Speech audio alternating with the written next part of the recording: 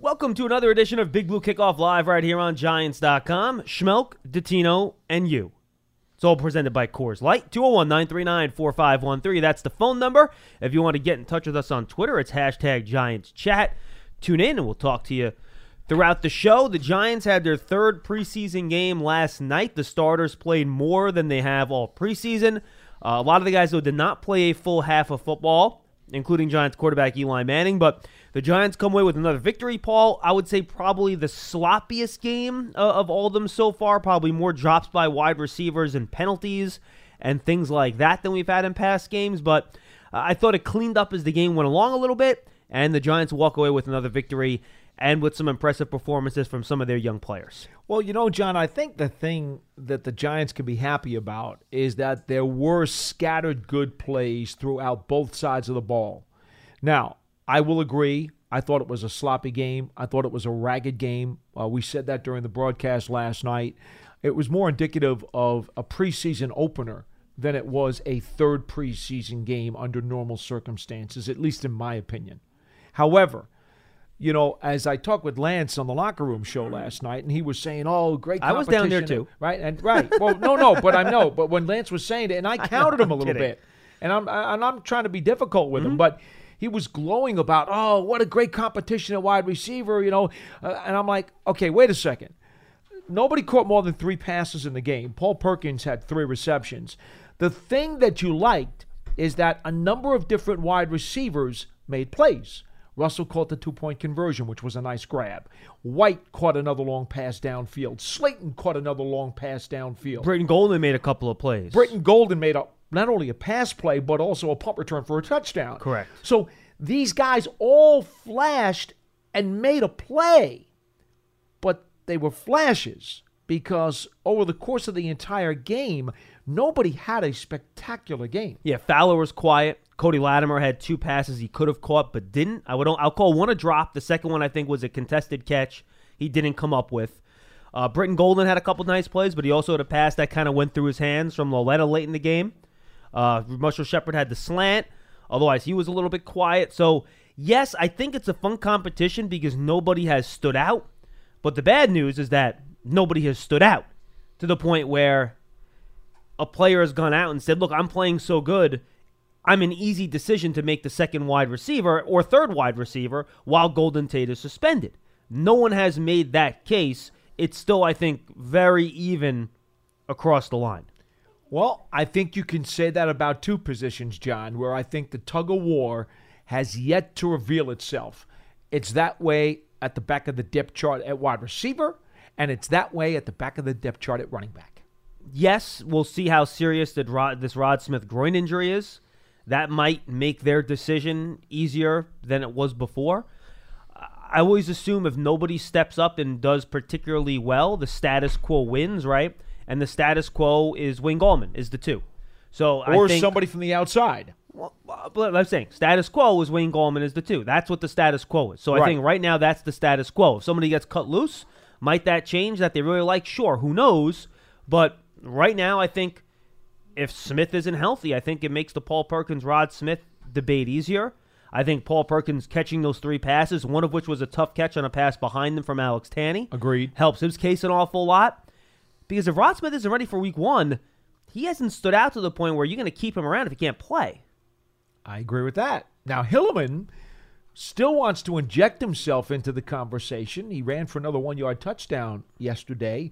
He had to take 2 shots at it, but on the second try, he definitely did a nice job to nuzzle his way past the goal line. I don't necessarily think he's done enough to be on the 53. I think he's certainly a strong practice squad's consideration. But let me ask you this, John. The Smith thing was termed a groin yesterday during the game. Today, Coach Shermer said it was an adductor muscle. Did you look up what an abductor muscle is? And quite frankly, since we didn't have enough time to get the show going and still make that deal. An abductor muscle is a muscle in your hip. So it's right around that, groin, quad area. All right. So my feeling on that is Smith told people after the game he thought it'd be okay for next week. And of course, he's going to because he's in a competition. And he was not wearing any ice on anything while he was standing on the sideline in the second half, which tells me maybe it's not super duper serious. Okay, so what I'm saying to you is this. I don't want to assume that he's kind of lost some ground in the competition because of the injury, because I do think that Coach does like his ability to potentially be the backup fullback, and I do think that they like the way that he runs with power between the tackles. So I don't want to necessarily say that he slid down after last night. It's certainly a warning sign. It is a danger sign, but I do think all these running backs are really on an even plane. I liked the team at short yardage yesterday. I thought they converted that fourth down with Wayne Gallman. He didn't do a great job on the third down. It was a 3rd and 1. He kind of hopped a little bit and didn't get enough power to get the first down. Did so on the 4th down. Rod Smith scored on a goal-to-goal play from the 1 for a touchdown. So I thought the short yardage was pretty good. They ran a successful 4-minute offense at the end of the game. Yes, there was only 2:37 left, but the point is that it's a quote-unquote 4-minute offense where they actually threw a couple passes on play action, Paul, and one on a 2nd and 8, one on a 1st and 10. Scott Simonson dropped one of the passes. C.J. Conrad caught the other, right, and they got first downs off passes, which I think we saw. I was trying to remember. He did that at the end of one of the games last year, and people got all up in a tumble about it. But I think when teams are expecting to run, those little play-action boots aren't a bad way to go in those late-game 4-minute situations. Well, providing you catch them. Otherwise, you stop the clock. And right. Simonson was in position to not only make a very easy catch. Oh, no, he was going to ice the game. He had the first down. Mm-hmm. And immediately, David Deal turned to me in the booth and was like, finish, you got to finish. That's exactly how you put your defense back on the field in that situation and give them a chance to potentially squander the game. Speaking of finishing, watching the tape this morning, Nate Stupar constantly puts himself in position to make a play, but he has trouble finishing too. He missed 2 or 3 tackles. He missed the interception. Was it the first or second preseason game? I think it was the second preseason game where he dropped the interception. One, Bears. And then he missed 2 or 3 tackles yesterday. I think he's a very smart player. He gets himself in position in the right spot, but he just is having trouble finishing those plays. And he's a big special teams guy, but I think that's another interesting thing. Who's the last linebacker on the roster? Is it Stupar? Is it B.J. Goodson? Is it Anderson? All those guys, I think, are kind of in the mix for that last linebacker spot, too. Anderson tweaked his knee in the game last night. Coach said they'll have to go with further testing on him. Again, I don't know how much that may or may not hurt his chances. Part of the problem the Giants have to deal with here, unfortunately, and I say unfortunately because it is, you got to figure out when you're dealing with your front seven, how many D-line you're going to keep, how many linebackers you're going to keep, because you know a lot of those linebackers are going to play up on that front line. And by the way, who the last defensive lineman is, I think, is also a bit up in the air as well. Well, exactly. So you may not be competing against a fellow linebacker. There's a possibility that you're competing against a roster spot which they may want to use for an extra defensive lineman. You follow me? I do. So it's not that simple, Goodson against Stupar. It could be, let's say, one of those guys against maybe, I don't know. I think Olsen Pierre is going to make it. But I don't know. Maybe John Jenkins. I think Jenkins is probably going to make it, but I don't know. I think R.J. McIntosh is going to make it. But do I know 100%? I don't know. A couple other things, and folks, I know the quarterbacks played well, but we're going to get to that last. A couple other things on defense. Dexter Lawrence, surprisingly to me, only played 9 snaps. I thought he might get over 20 in this game, but I thought it was the most effective set of snaps he's had. He was in the backfield a couple times, made some plays. I concur with you 100%, but it's ironic in that we've looked at this guy as... Fewest snaps on defense, by the way, of any player on the roster. Yeah, we look at him as a key component for this year's team, and yet in games 1 and 3 of the preseason, he's played in single digits. He played 6, 14, and now 9. So 29 snaps, or rather, I should say, 29 snaps over 3 games. I'm not sure if that's because they don't want to show people what they think he can do. That's what I think it is, but I don't know that for sure. It may be. Is it because they figure he's a number 1 pick, so they know he's on the team, and they're giving other snaps to guys like Jenkins, Pierre, maybe Freedom Akinmoladun, because... Well done. Well, because they don't know if those guys deserve to be on the depth chart. We know Lawrence is on the 53, right? course. Mm-hmm. So could that be it? I'm not sure. Corey Ballantyne made a couple plays on the ball, gave up a couple catches. I thought he played okay. Giant fans, I'm sure, had some flashbacks of the past half dozen years of a tight end beating a safety down the field for a touchdown. Peppers let Uzoma get a step on him, and then Corey Ballantyne apparently should have offered some inside help, and he didn't. Right. But that's obviously something you don't want to see. Peppers did make a good play on Shrek on a back shoulder throw to a tight end later on in that same drive. He did. But you don't want to see that, especially down on that side of the field, where you get a tight end in space. He kind of ran a wheel route. He wasn't coming out of the backfield, but it was the equivalent of a wheel route, and he just beat Peppers, who took a bad angle on coverage. You know, Jabril Peppers has a lot of versatility, and we know that. We understand that. But he's not going to be perfect, especially if he's going to be outside on the boundary. And that's where he was on that long pass. He was outside on the boundary. And, every once in a while, there's going to be a matchup problem, and either he's going to have to go and make the play, or somebody else is going to have to force the quarterback to misfire the ball. I thought offensively, we'll switch to that now, Paul. I think the offensive line probably had the most trouble it's had this preseason so far with the Bengals front. I thought there was a lot of penetration, especially inside in the run game. And then, of course, you had the sack and fumble of Daniel Jones where Carl Lawson beat Nate Solder around the edge. And by the way, Mike Remmers got beat around the other edge on that same play. Mm-hmm. But I thought the Bengals defensive line showed why they're one of the better units in the league. Will Hernandez struggled with Geno Atkins. He said as much after the game. I thought Jalapeno had a couple issues. I thought a couple times his guy got penetration in the backfield. And I think it's reflected in the rather pedestrian Giants rushing stats over the course of the game. Bengals had 3 sacks and 5 quarterback hits. For the most part, I thought the pass protection was adequate, though. For the most part. It was okay. It was mostly penetration inside in the run game. That was a bigger issue. Right. Mm-hmm. Because the pass pro was terrific in games 1 and 2. Yes. It was okay in game 3. The run blocking was poor in game 1. It was poor in game 3, but really good in game 2. And the Bengals have a good group, too, so you have to remember that. And they did play all their first starters. guys. They did, yes. They did. This was their home preseason opener. And David Deal was talking earlier in the week with Dave Lapham, the former Bengals lineman who does analysis on Bengals radio. And he had told Deal during the week, Zach Taylor, the new coach there, is really trying to ignite that fan base and expect him to play hot and heavy in the first quarter with his starters because they want to make an impression. Is that why he went for 2 to try to tie the game at the end? I can't necessarily explain that because had the game gone into overtime and delayed everybody, the few people who were left in the stands probably wouldn't have been happy. It wouldn't think. A couple other things on offense, Paul. Evan Ingram got his first preseason action. Good to see him out there. Caught 1 pass on a screen. Yeah. Took a nice hit from B.W. Webb.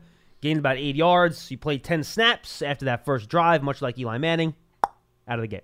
I don't have a problem with that. No, me either. And there was no Saquon Barkley either, by the way. No, the Giants scratched, 5 of their starters. Sterling Shepard we knew was going to be scratched. Ogletree was scratched. And Shepard was because of injury. So yeah, Shepard's got the thumb. Ogletree, a little bit of a lingering calf. Mm-hmm. Tate, Golden Tate was scratched for this game. Let's see who else. Barkley was scratched for this game. Which makes sense. He's not going to be here for the first 4 games. So you aren't getting ready for anything, No, not at all. And let's see. Oh, of course, DeAndre Baker with the sore knee was also scratched. Those were the 5 Giants starters who did not play in the game.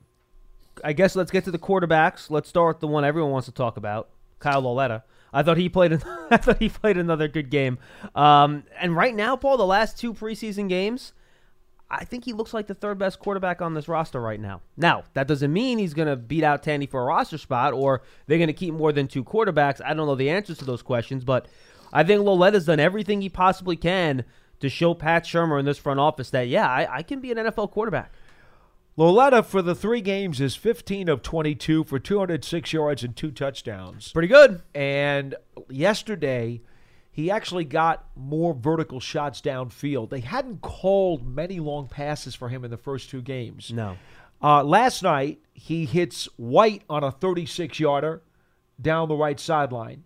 And he also hit Slayton on a 27-yarder down the left sideline. Both of those throws were nice. And you have to say that Kyle Lauletta looks nothing like the rookie that he put on tape last year. Nothing. Oh, in that Redskin game? Nothing. Looks like a different player. He really does. Mm-hmm. And that's probably a tribute to Mike Shula, Ryan Roeder. Roeder, the offensive assistant. Mike Shula, obviously the offensive coordinator and / quarterbacks coach. And I'm sure Pat Shurmur has something to do with it as well. Folks, we forget that when Pat Shurmur got here, everybody had talked him up as a quarterback's guru. And I think that, these guys, plus, quite honestly, Eli Manning, have all had an impact on Kyle Lauletta. And I think Alex Tanney has too. Kyle Lauletta it looks like an NFL quarterback now. He looks like he belongs. He does. And last year, he by his own admission, had a rough rookie season. All right, let's get to the main deal here, and we'll start by saying and repeating what Pat Shurmur said on his conference call this morning, which made me laugh out loud. Did I ruin your recording of the conference call, by the way? No. Okay, good. Excellent. Thank you. Yes, I'm happy to hear that. So am I. The first question of Pat Shurmur's conference call, and I'll tell you why I was laughing in a moment, he was asked, you seemed to leave open yesterday, which he didn't, but people seem to think that he did, that Daniel Jones might start week 1.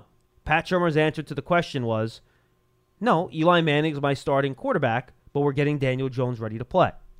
The follow-up to that question was, so you're saying there's still a chance that Eli Manning's not starting week 1? And I just started laughing when I worried I messed up your record, because there just seems to be a mission out there by some people to try to turn this into a quarterback controversy when Pat Shurmur has literally used that same line since May. But no one seems to want to listen to it. As I posted on Twitter, it boggles the mind how some people need a translation of this. Folks, every single player has a responsibility to get ready to play week 1 against the Dallas Cowboys, because that's where the regular season begins.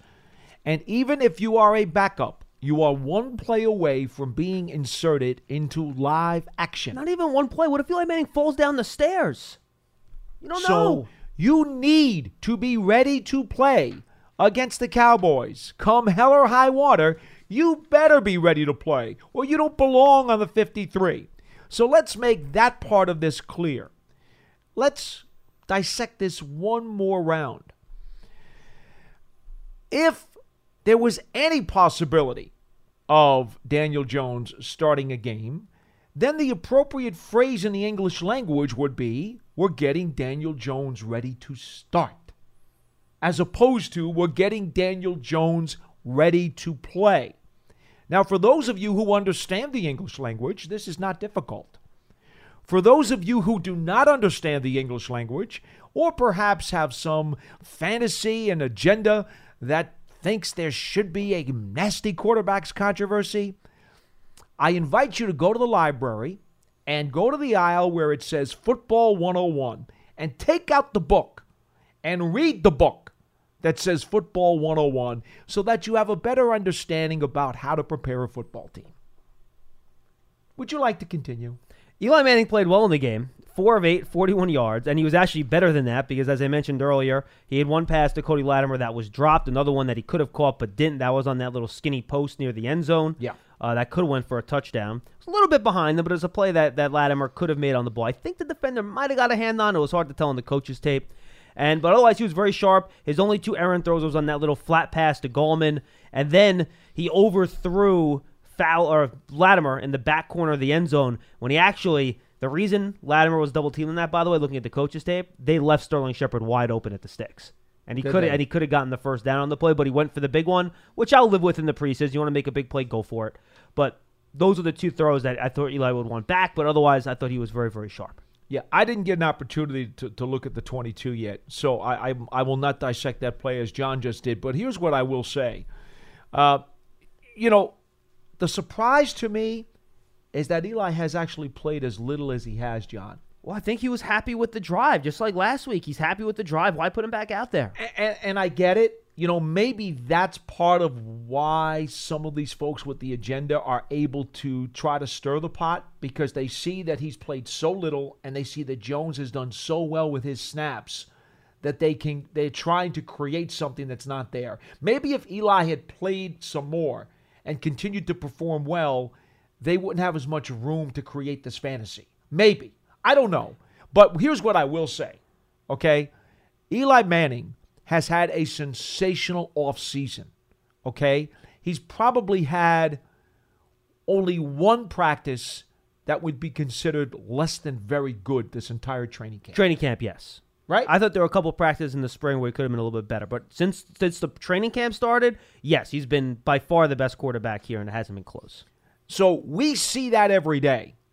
Now, I know you folks are only getting a very small sample size of preseason action because he's been in there very, very little. Mm-hmm. But we see an Eli Manning that looks as good as ever on a daily basis. It's no wonder that Coach Shermer insists that Eli Manning is his starter. Well, I think what also feeds the fire a little bit is that Daniel Jones keeps playing well. Well, he does. I mean, 9 of 11, 141 yards. Pat Shermer with a very funny answer to the question in the postgame press conference when he gets constantly asked why he likes Daniel Jones. He goes, "Well, I asked the people that didn't like him, did they like him now?" Which is a little funny, and I think it's Pat trying funny. to. And I think it's Pat Shermer's way of saying "I told you so" without saying "I told you so." But it's important to note too that this is the preseason, so no one's taken any victory laps yet because they shouldn't. It's still the preseason. No. Nobody is taking victory laps. No one should be taking victory laps. That was just Coach having a little bit of fun. But look, 9 of 11, 141 yards. That nice pass to Slayton while under pressure. He didn't put it perfectly in stride, but he put it where his guy could go make a play. Similar on that skinny post over the middle to Britton Golden. Put the ball high where he could go up and get it. Again, not a perfectly placed throw, but he put it where only his guy can go and get it. And look, Jones just looks comfortable and he's able to make plays. I tell people all the time, John, the ball doesn't have to be pinpoint accurate. Look, Troy Aikman, in my mind, is probably the most accurate passer inside of 20 yards that I ever saw. More accurate than Montana? Oh, man. Aikman threw darts. Oh, trust me. Troy Aikman's the best. I mean, he's super accurate. Darts. Mm-hmm. Anything inside 20, maybe even inside 25 or 30. No one threw that deep out better than Troy Aikman did. That too.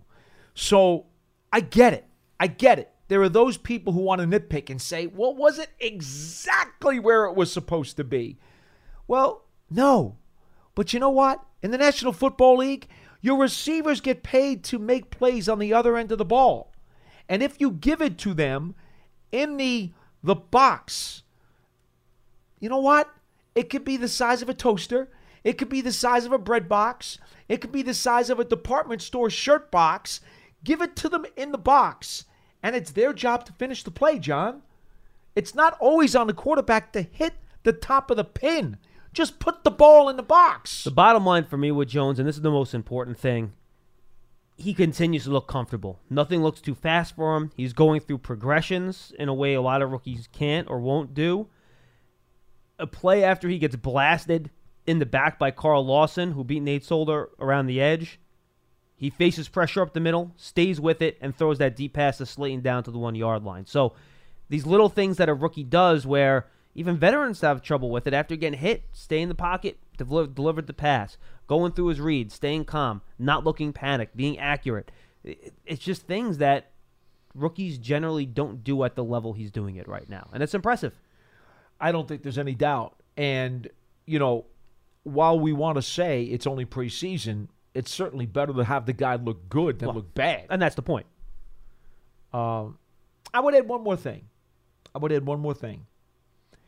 Look at how Daniel Jones has handled the pressure, the heat, the constant questions about Eli, the questions about his 3 fumbles, because he's had 3 fumbles now in the last 2 weeks. Which, by the way, he brought up to me on his own in the postgame press conference. You notice that? When I asked him in the interview? Where does his finger go, John?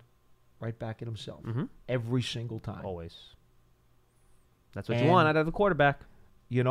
He's a young fella who has shown a lot of maturity. He doesn't act like a young fella. No. On the field or off. 201-939-4513. Hashtag Giants Chat on Twitter. I'll keep an eye on that.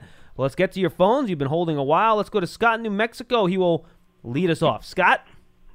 Hi, guys. How you doing today? Hi. Well, what's up? A couple points. I sort of agree with both of you that watching the game yesterday was sort of a mixed bag. As far as Daniel Jones and Eli Manning, I wish this would stop already because Eli Manning is your starting quarterback. Unless he falls flat on his keister or he gets injured, as you alluded to, there's no reason to make any switch right now. And I think the one thing that I saw from the game yesterday with Daniel Jones, I was impressed actually with his arm strength between the 20 and 25-yard markers. In other words, that pass, which was, I think, one of the things that people worried about, did he have the arm strength? Well, I think he has better arm strength than anybody possibly imagined because, as you alluded to, John, that throw he made to Britton Golden was thrown on a frozen rope, even if it wasn't exactly where the receiver, was targeted. That was an impressive throw. So he has the arm strength, he has the ability, but right now Eli Manning's the quarterback, and that's the way everybody should be looking at it right now. Yep. The other thing that I wanted to ask you about, I was impressed by three different players, and one of them was Corey Ballantyne. Do you think he's earned the right to be the starting quarterback, even if DeAndre Baker comes back? Because he looks very impressive. I know he was beat on one or two plays. I'm not willing to go that far. But he just has the instinct to play the position very well. Scott, if you had to put him out there, I'd feel comfortable with it, but I do not think he's a better cover corner than DeAndre Baker at this point. And if you think Baker's the better player, that's the guy you play. I'm with John on that one. But I would say this. Ballantyne has certainly exceeded all expectations. He's literally he might be the best sixth-round pick I've ever seen come through here. I mean, think about this. Cliff Harris Award winner, right? Okay, Division II Washburn, Defensive Player of the Year at the small school level. Had tremendous accolades at his level of ball. But to think that anybody would expect him to be this pro-ready, this fast, where he could take significant snaps for this team and potentially start if he was called upon is amazing to me. It's amazing. It really is. It really is. Okay. My other player flying under the radar, and it was evident even on the Britton Golden return, is Alonzo Russell. If you noticed, he was probably the blocker closest to him, and he looked like he could outrun Britton Golden. So does he have a realistic chance, based on what you saw yesterday, to make the team? And if he does that change the dynamic of the receivers that are actually going to be on the roster? Because he looks impressive in almost every category. Even the move he made in the end zone to catch the touchdown was very impressive. The two-point conversion. Size, I was just curious what you guys thought. Yeah, Scott, and thanks for the call. I appreciate it. I want to get as many calls as I can. No problem.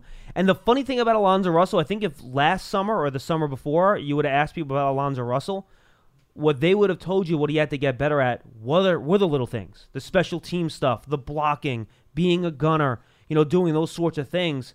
Yet in these preseason games, Paul, those little things are what he's excelled at. And it hasn't been the fancy receiver stuff like catching passes and going deep and doing all these things using his height.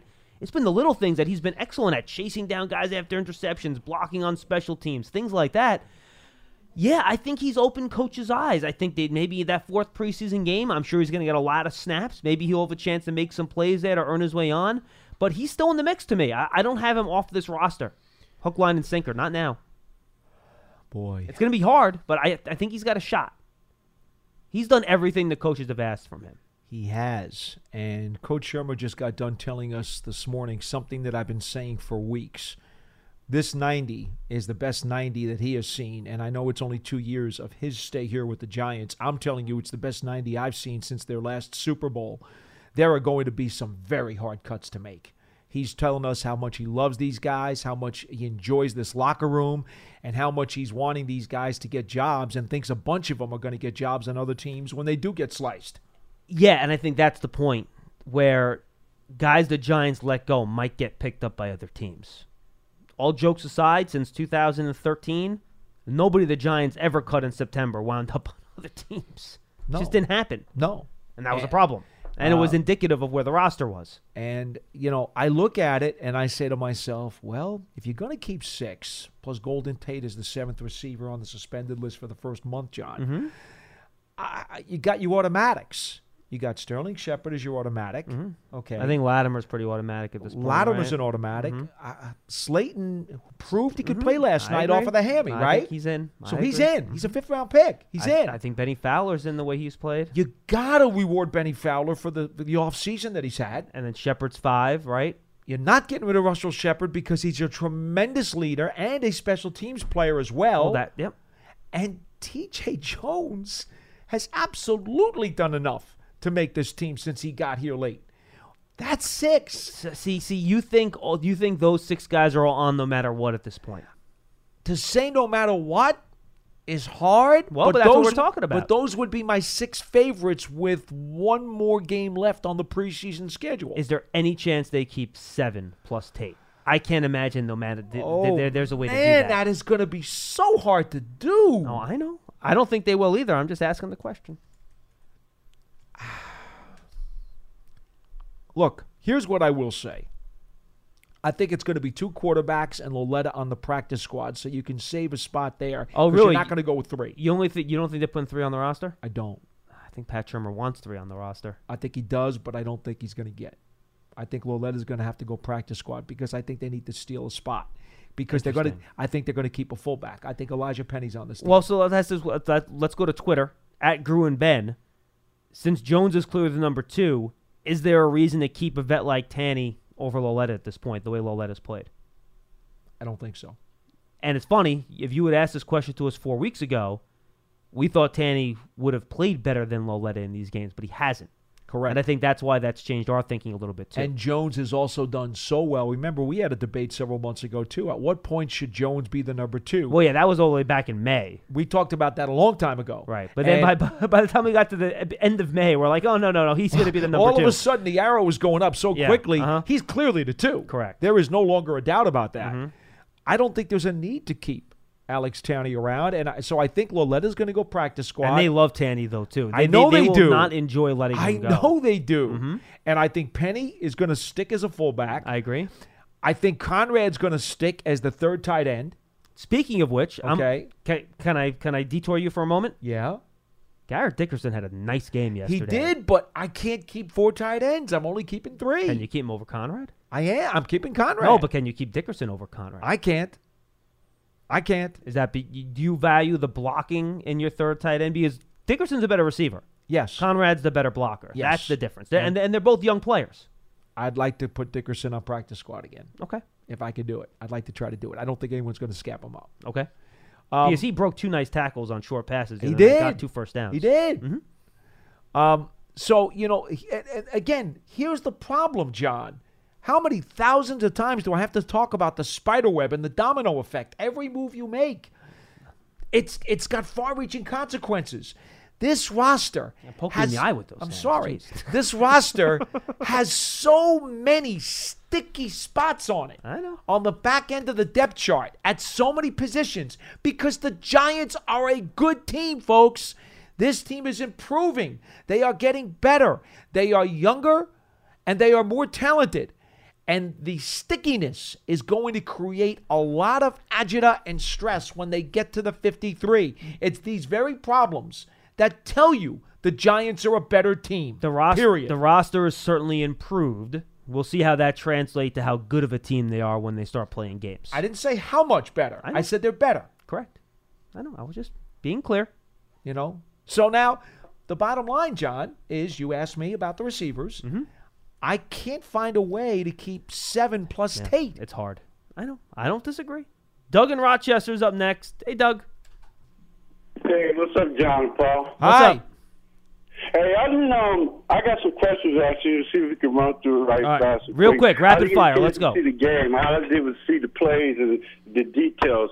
One of my first questions, John, goes to you. Second one to you, Paul. Then I got 2 more left. Eli Manning on the first drive, all I see, he had 3 incomplete passes, missed-throws. So what happened on that? I'm kind of concerned about that. And Paul, Daniel Jones fumbled again, and I'm wondering if this is becoming a problem. We had 2 fumbles last game, and he fumbled again. Well, Doug, both of you guys answer that? Yeah, luckily those are 2 very quick answers. Eli Manning's 4 incompletions. 1 was a high throw to Wayne Gallman.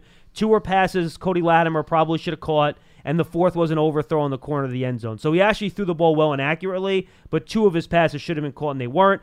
And as for Daniel Jones, he was literally throwing the ball with the ball cocked back to release it when he got hit in the back from the blind side. So I would not consider that too big of a problem. Any quarterback would have fumbled in that situation. Yeah, that's one of those where the pressure was so quick to get to him. Correct. He was not going to have much of an opportunity to do anything And it productive. wasn't a blitz either, so he couldn't anticipate the pressure coming off his backside that quick. Okay, then on the second drive, Andy Dalton, he seemed like he was throwing the ball all over the field. I kept seeing the Valentine name coming up like he was on the coverage getting beat. Well, he was like tossing the ball all over the field. What happened on that? Yeah, and that's why I wouldn't start Ballantyne over DeAndre Baker yet. You see Ballantyne make these plays. He's great at getting his hand on the ball, getting his head around, but he's still giving up catches. But he's a sixth-round pick. Yeah. That's to be expected. So is he giving up some plays? Absolutely. Is he making good tackles after those catches? Yes. Are they big plays? No. So, yeah, I mean, Ballantyne is still having his highs and lows, which you would expect from a rookie sixth-round pick. Okay, then the X-Man, he had a couple sacks. I know he's not going to get the first team, but seems to me he is starting to beat his man. Go ahead, Paulie. Take this one. X-Man, talking to me in the locker room afterwards when John and I were downstairs, indicated that he was ecstatic when they called the play for him to come rushing around the edge clean, and he nailed the QB. Well, that's a hell of a play. Tell the offensive tackle not to block you. Great play call, coach. They apparently saw something, and this is part of what you talk about when coordinators are trying to match wits. They knew what was going on with the keys there as to what the Bengals were going to do. And again, this is only preseason, but X-Man said he knew what his call was, and he was supposed to come scooping around the edge, and when he saw the Bengals line up, he knew he was going to have a free shot, and he made the most of it. So he was like, I said, you like when they call that, don't you? And he goes, oh, yeah, I like that a lot. I am not trying to take anything away from him, but he was able to take advantage of two miscommunications by the Bengals offensive line / protection. The first one, he came inside on an end tackle twist. Yes. And the running back and the tackle did not pass off it properly, and he got a free run at the quarterback. And then on the second sack, for whatever reason, the offensive tackle with no help to the outside of him just let him go. And he got after the quarterback. So good for him. He took advantage of two mistakes, but it wasn't a traditional go take your man. He beat O'Shea Dugas, the legendary O'Shea Dugas, on plays one-on-one either. See, the thing you got to remember about Ximenez is you want to watch him play in and play out, and he was very quiet in the first couple of preseason games. Mm-hmm. And here, though he did have a sack in the second one. He did. It was nice. The quarterback kind of ran into it, though, a little bit. It was nice, but not your typical, hey, workman-like sack. Sure. Okay. Last night, he was more active up and down the line of scrimmage. He used more of his moves, his toolbox, as I like to call it, and his repertoire to try to get after the ball. And so for that reason, I thought it was a big plus game for him, even if certainly one of the sacks was a lot easier than maybe you would have thought otherwise. But I did think it was a big plus game for him. Even Coach Shermer said he thought it was. He also played better against the run. Like I said, I'm not trying to take anything away from him. And I think what I do like when I see him out there, and I still think when offensive linemen get their hands on him, that's when he gets into trouble. He has trouble getting those hands off of him with the strength and the size and making plays. Yeah. But he has good burst. He has good quickness off the edge. I don't think he's getting high like you were talking about a couple weeks ago on his pass rush. He was better. Yeah, he was better. I think you're seeing progress. Remember, it also takes pass rushers usually a year or two to kind of get going. Not many pass rushers are dominant in their first season, especially not third-round ones out of Old Dominion. No, they're not, but the Giants need as much out of him as they can get immediately. I know. That's the position that they're in. I just don't want to raise expectations that he's going to get 2 sacks a game here, okay? I didn't check snaps on Marcus Golden. Did you see? I can check for you right now. Because, after he beat the tight end in a one-on-one matchup last week for a nice sack. Yeah, he was pretty quiet. I don't think he played a lot, though. I don't think he did either. 17 snaps. 25%. And what was his? You got his any assists? He didn't have any solo tackles, I don't think. I was a little bit disappointed, and 1 tackle. That's it. Yeah, I didn't talk to the linebackers coaches today, but I was kind of hoping that we would see Golden build off of last week's performance and have an even more. I don't know. What's the word I'm looking for? Impactful performance? How about productive? Okay. A more productive game. Now, again, and I want to make something clear too, folks, and Coach Shermer had to answer this question last week. because somebody was asking about Dexter Lawrence and said, well, look at the stats. You know, he's not being very productive. And Coach was very, very careful to say, you can't just look at the stat line. A player can be productive without necessarily putting stats on the board. It's the game within the game. Now, I'd have to go back and look at the tape, which I have not done yet this morning. You know, we got in very, very early. John is able to actually look at it on the plane because he's got some kind of computer thing that allows me to do that. Computer thing. That's the technical term for it, by the way, folks. Computer thing. Yeah. Check it out. It's awesome. Yeah. But I'd like to see if Golden did well in the game within the game. Right now, I'm a little suspicious that he did not have a very active night. And frankly, I didn't think Lorenzo Carter had that active a night either. 18 snaps, Agreed. He had 2 assisted tackles. But he's done better in the first 2 games. Correct. 201-939-4513. Bob in Pennsylvania is up next. Hey, Bob. Hey, guys. Really love my Giants, but let's get to the regular season already. Just got done watching the preseason replay here. But, yep, I'm with you, Bob. 100%. Let's do it. And all this noise, you got the. I'm gonna. You write down people's predictions. I'm going to give you a very specific prediction as to when Daniel Jones is going to make his first start. Okay, John? Okay. People keep stealing my notepad, though. So you got the same fools who know nothing about Giants football who were killing the Giants on drafting Jones. Now they're the same fools who want him starting week 1. Well, I'm going to tell you what's going to happen this year. Our 2011, we're going to find a way to win the division by winning that last game against the Eagles on the final day. Eli's going to go on a run. He's going to get his 3rd Super Bowl. Then he's going to retire because why not go out on top and tell everybody to stuff it? Next year, against Cleveland on Thursday Night Football is when Daniel Jones is going to make his first start against the Cleveland Browns and Odell Beckham. And Odell is going to say the reason why the Giants are on prime time is because of him. So this is what's going to happen this year. Hey, I like the segment in the huddle too. That's a pretty good show. I appreciate that. Thank you, Paul. Paul does a great job talking to the former Giants, and Madeline and I talk some of the current guys and some of the analysts out there. We have a good time. I really like listening to all the former players, and the only one I really put me to sleep was the analytic guy. But other than that, it's a really good segment. But I'm really looking for, we're getting back to football this year. I'm so happy with that trade. And you got some people who, older guys like Charlie and Len, who look at the stats of a guy. But football is the ultimate team game. And stats are for losers. No. I can't let you do that to Len and Charlie. Thank you, Bob. Appreciate the call. Thanks for the call. Len and Charlie may sometimes, Charlie a bit more than sometimes, be misguided. But we kind of straighten them out. And trust me, those guys are not stat mongers. And those guys love the game. And stats also aren't for losers. They're not. Stats matter. They're not. They do matter. They do matter. They're part of. They're not everything, but they matter. They are part of the pizza pie. Correct. They are part of the pizza pie. Indeed. 201-939-4513. That was one of the most.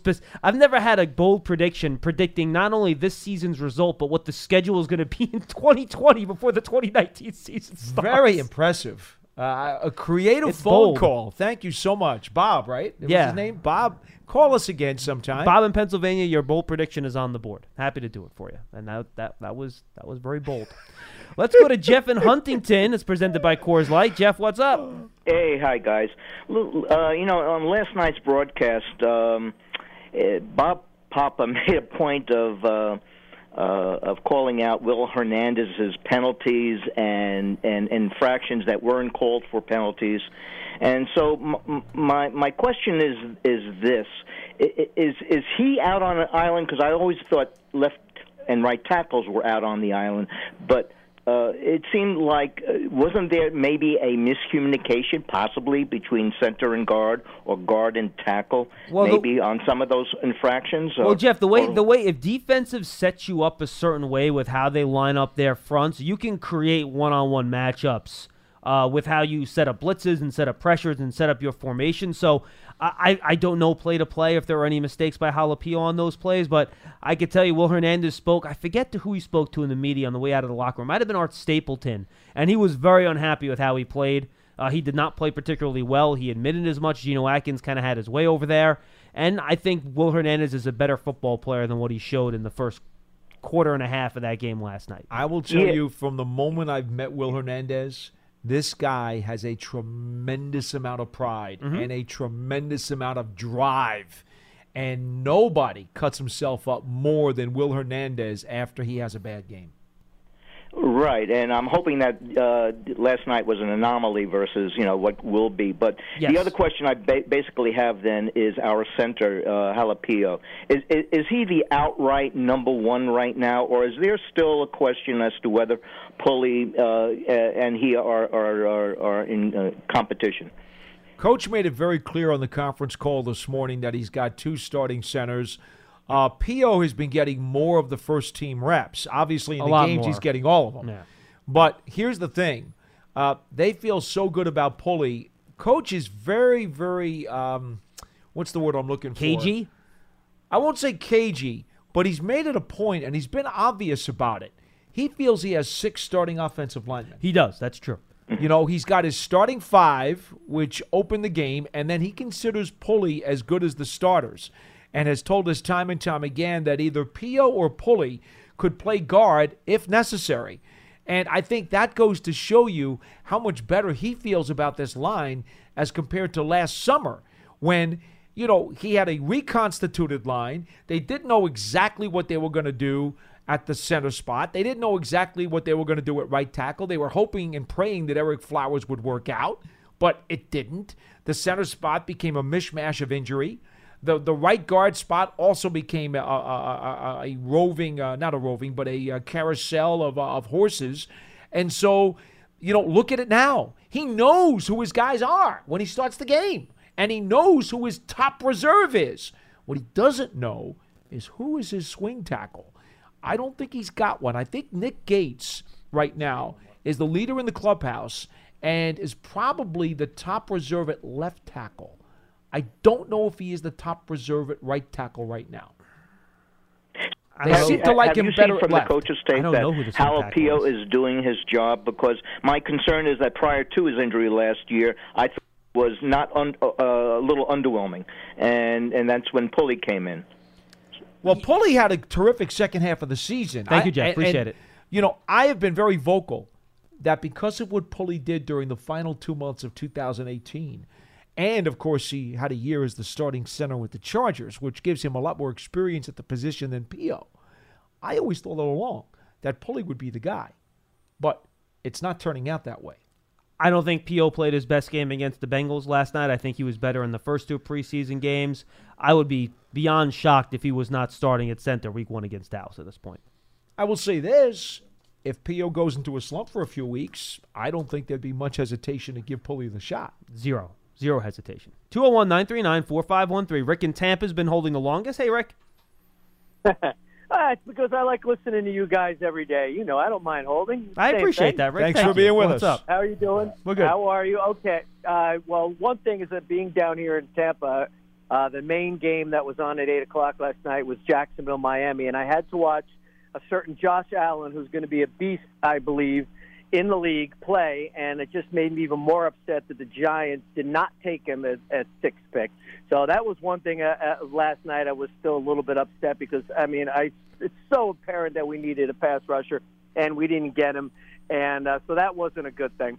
The other thing is the wide receivers, and I called you guys earlier last week or right before the first preseason. I wanted to see the wide receivers catch the basic balls and everything. I don't need acrobatic. And then one of you guys said to me that Coach Shermer, big thing for him is drop passes. Now, with the fragility of our offense needing to click, because our defense could be a little bit young, as Paul, as you said in the beginning, Latimer dropping those passes is unforgivable almost. I mean, I really don't have anything to say good about that.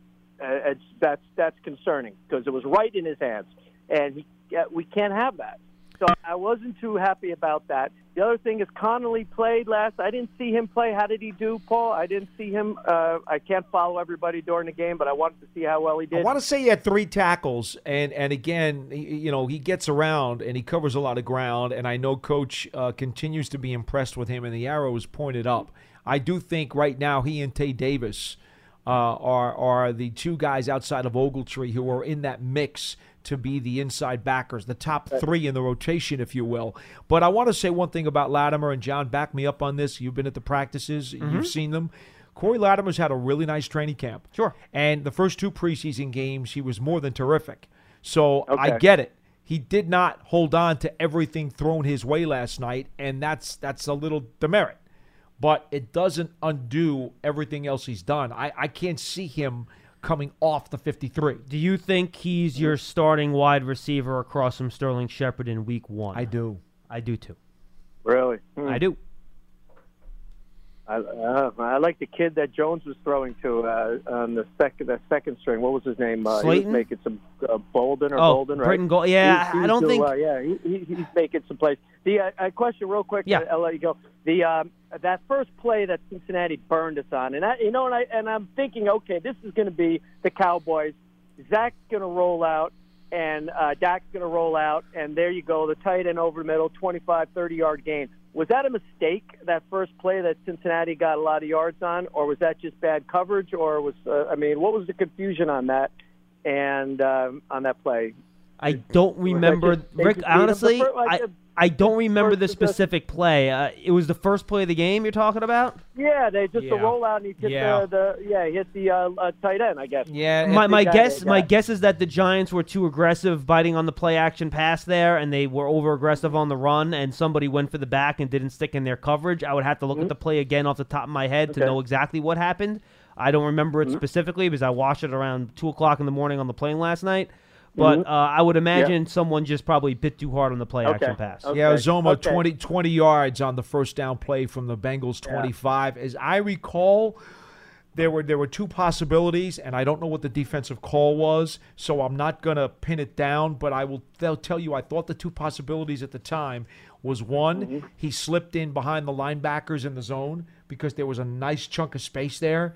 And that was one possibility. The other possibility was somebody busted a coverage and was supposed to trail him. One of the backers was supposed to be with him. Was it a play action pass, or am I remembering the play wrong? I don't remember if it was play action. Yeah. I simply remember following the ball. Say, oh gosh, here we go. And I just thought ahead to Dallas game, going, come on, that's what they're going to do in the first drive, and we'll be like, here we go again. But like you said, Paul, they got to break out these kinks they got to work through. We just got to hope that we're scoring enough points to overcome them, right? They're going to be there. That's what you've been saying. They're going to be there. Yeah, all right. Thanks a lot. I'll talk to you next. Have a good one. Let me see if I can bring up the play on Game Pass real quick if I can before the show ends. But it'll take me a couple minutes. So in the meantime, we're all presented by Coors Light here on Big Blue Kickoff Live. Let's go to Chuckles in Portland, Maine. Hi, Chuckles. Hey, guys. Hey, Paul. Hey, Hi. I had a chance to listen to you guys all night. No, I'm sorry about that. Good. Thank you, Charlie. No, it was good. Appreciate it. I got to hear the game.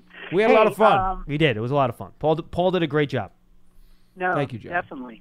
Hey, I think Alonzo Russell is going to make the team just simply because they usually have one spot for a special team player, and I think he's going to be the guy. And what Fiegel said, he said 95% of the guys who were on the punt team are the guys who are going to be on the 53, and Russell was definitely on the punt team. So I think he's going to make it because of that reason. Charlie? If you want to cut, yeah. Before you go anywhere else, think of the problems you have right now at receiver. If you like the fact that Golden is flashed, and by that's the way, a problem, right? And by the way, Alex Wesley also was the gunner on a bunch of those special teams plays, too. It doesn't mean he's not going to be on the team. Right. But, I mean, Golden's flashed, so I could see why you might like him, but I don't have room for him. Russell's another guy who has done some really nice things. I don't know that I have room for him either. This is a problem. Oh, it's a screen pass. Oh, that's right. not the play I was talking about. Well, that's the play he was talking about, though. Oh, well then, okay. I was talking about one that was over the middle. Well, that's why I wanted to look at it. All right, so then guess what? That doesn't match up with what I was thinking. Yeah. about. So Anyway, back to your point, Yes. Charlie. Back to your Okay. point, Charlie. Well, I just think Reggie White is another kid, the kid from Monmouth, who's got size and length and has made some plays. Look, you could make an argument that the Giants have 10 receivers that you like something about that makes you Right. want to keep them. Right? Yeah, but you can put White on the practice squad, you know. So that's not an issue. Which that's probably where he'll end up. Well, you can put And- Russell on the practice squad too. He's also eligible. I know, but I just think he's going to make the team because he's just a special teams guy. Plus, I think Golden is the guy that is going to be a hard cut because who else do we have as a punt return? I don't think Jones is going to make the team. You got a lot of guys. A lot of guys can return punts. It's about who do you want to do it. Capable guys. Peppers is capable. Latimer's capable. Tate is capable. Slayton is capable. They got a bunch of guys. And by the way, Sterling Shepard can do it too if you need him to. Sure. They got probably Yeah, 7 or 8 guys who can return punts. The question is, do you want them to do it? Bingo. Right. Hey, and look, it's time for subpar to go. I mean, I think after missing 4 tackles, I think it's time to get another linebacker in there. And I love that kid from Southern Texas. Was it San Antonio. Tawa Effa? Yeah, I think he should make the 53. I think he should take subpar's place. You know what? And yeah, Charlie, I made a mistake. I need you to pronounce that name. Can you go ahead and do that, please? I'm not gonna, Come on, give I it a don't shot. know. It's okay. Give it a shot. What do you got? I thought it was El Serio. Charlie, you're too much, man. You're too much. See, it's bad. You're a coward. That's what you are. You're To be a honest, coward. to be honest with you, Charlie, if I had my preference, it would just be Carson. Thank you, Charlie. I want to make sure we get our final call before we say All goodbye, right. and that's Scott in D.C. He will wrap us up today. It's all presented by Coors Light. Scotty Doo, what's up? Hey guys, I'm not with the media. I'm not clickbait. All I've done is watch every snap of the Giants for the last 47 years. So I'm sure you guys know a lot more than I do. In my opinion, though, Eli Manning is a distraction for the Giants this season and in the future. I called several months ago and asked you, John, if you thought Eli was going to be the quarterback of the next Super Bowl winning Giants team, and you wouldn't answer the question. Well, he's not. I will say it right My now. opinion- I think it's very unlikely. All right, well, then you've changed. I really don't think that's true, but okay. I don't remember the call, but go ahead. Are you sure? Maybe it was Lance you asked and not me. No, it was you. But the point is, he's not the future of the team. Yeah, we know that. They're not gonna win the Super Bowl with him. They got to pull the Band-Aid off. Before you jump at me and say I'm an Eli hater. No, I'm not going to do that. That's wrong. No, I'm not going to do that, is. Scott. Paul's going to say I don't know football 101. By the way, Paul, last time I went to the library, there is no book, Football 101. The point There is, is in my there are a library. lot of different. I there could are get a it lot for of you if you different- like. Show me the book. Give me the title. All right, Scott. The Library of Congress number, and I'll read it. Scott, real quick. You're not gonna find it. Scott, real quick. There are a lot of different ways. There are a lot of different ways to win football. The Giants have done it different ways. I just don't think Eli's the answer. No, Scott. And they got to move on. I will explain it to you if you're willing to listen. Are you willing to listen? Sure. Okay. The Giants believe there is value to Daniel Jones's future development to not having to start right away. They believe they help him down the line by allowing him to watch at the beginning of his career. So it's as much about trying to bring him along the way they want to bring him along as it is about Eli Manning, who they think now gives them a better chance to win as many football games as possible. In the Those present. are the two prongs. I understand that, and that's perfectly good logic. It was great logic with Aaron Rodgers, great logic with Webb and Luletta and the host of quarterbacks that they've brought in. The point of the matter is, No, but they weren't. Eli has not raised the level of play of his teammates, and they got to find someone who can. They drafted Daniel Jones 6th. What else do you want him to do? Well, John, April 25th and April 23rd, go back and listen to the show this year, just several weeks ago. You said no way in hell they draft Daniel Jones 6th. And I was very surprised by that, and I've said that multiple times. So what's your point? My point is... I'm allowed to be wrong, by the they- way. I'm not perfect. Ask my they've wife. Suffered. They made the mistake that Belichick wouldn't make. Belichick doesn't keep players a year too long. He keeps them a year too Wait, short. Scott, I'm confused. And- Wait, Scott, hold on. First, you're killing the draft pick, and you're saying it was a bad pick. And at the same time, you're saying they need to play Daniel Jones right away. How can both of those be true at the same time? They can't. No, John, if you go back and listen just 10 seconds ago, I did not kill them for making the draft pick. What I'm saying is they haven't found the quarterback yet, and having Eli Manning's $20 million contract on the roster for the last 3 years has injured the team as a whole. Just yesterday or 2 days ago, Paul said this is the best roster, best 90 they've had in whatever. I since said it today too, 1975. and I'll continue to But the say it all point- season. But you're missing the point. The I don't point understand is your point. What's your they point? They fall behind the league. You have to compare it not to the Giants' prior rosters, but to the rest of the league, and they keep falling behind the rest of the league. You understand Eli's salary, but you really need to get your facts straight before you call up and make ridiculous comments. Eli's salary does not even put him in the top 10 highest paid quarterbacks in the league. You understand that, right? Well, that's good. That's good because he's not a top 10 quarterback. Okay, so hey, wow, how about that? You finally got something right. No, but Scott, do you want us to go back in time and fix the Giants roster 2 years ago? No, I'm just trying to learn lessons from the past. Again, I only have 47 years of experience. No, with but this Scott, franchise. I'm they trying. fired their general manager because of those mistakes.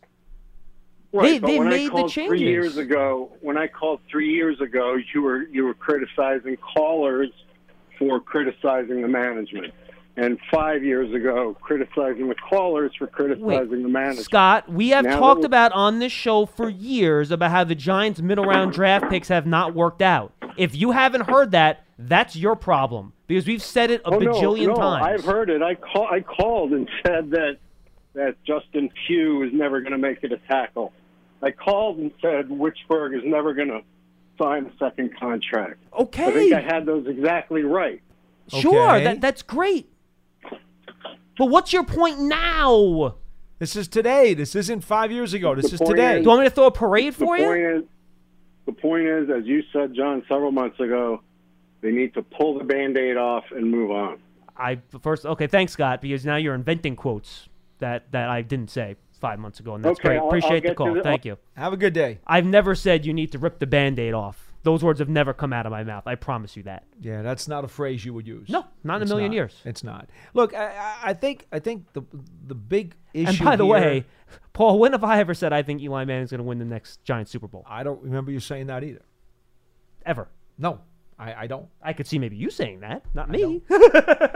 Yeah, I'm certainly much more apt to say it than you are. I just and don't quite frankly, I could not say that with conviction either right now. I just don't understand Scott's point. If his point is that they should have moved on from Eli Manning 2 or 3 years ago, I don't. The point you tried to make him understand early in the phone call was really the most logical thing that could have been said to the caller. And that is, if you are the biggest Daniel Jones fan in the world, and you want him to succeed over the course of the next decade as the Giants' starting quarterback, well, the best thing you could do is to allow him to sit behind Eli Manning, soak it up like a sponge, watch the Giants win so that Daniel Jones soaks up all of those winning juices and enjoys the experience and the knowledge of being on a team that goes to the playoffs in 2019. And if they should decide to give him the ball in 20 or in 21, whenever it comes about in the next 2 years, that he has a tremendous mental and emotional foundation to build on for the next decade. And by the way, that's it. I understand wanting to get Daniel Jones there as quickly as possible as an overall theory. I get it. I understand the point. And if you want to do that, I understand that. I get it. I'm just trying to explain to you what the Giants' philosophy is and why they're doing what they're doing. That's all I'm trying to do. Because I get it. You want to see the young guy play. I understand. It makes sense. I get it. I'm just understanding. I'm just trying to explain why the Giants are doing what they do. If you want to disagree with it, that's fine. I'm just trying to explain to you why they do it. In closing, you have the rare luxury of allowing your high number 1 draft choice quarterback to sit behind a future Hall of Famer and to gain everything he can from him. That doesn't happen very often, because most times when you draft a quarterback very high in the first round, John, it means your team was so stinking bad and your quarterback was so stinking bad that you can't wait to get the rookie into the starting lineup because the guy ahead of him is miserable. That's not the case here. And by the way, I don't want to hear callers call up and say how we don't allow people to call up and be critical either, because I allowed him to go on for about 6 minutes saying things that were just factually incorrect. Man, that was like swallowing quicksand, wasn't it? So I don't want to hear that either. Everybody, thanks for calling in. Thanks for being part of the show. That's it. Well, I was all on time. I took the last call at 1:57. I was going to be done at 2, and then this happened. It's all presented by Coors Light. For Paul Dottino, I'm John Schmelk. Enjoy your weekend, everybody. We'll be back with you on Monday at 1 for another edition of Big Blue Kickoff Live. We'll see you then. Adios.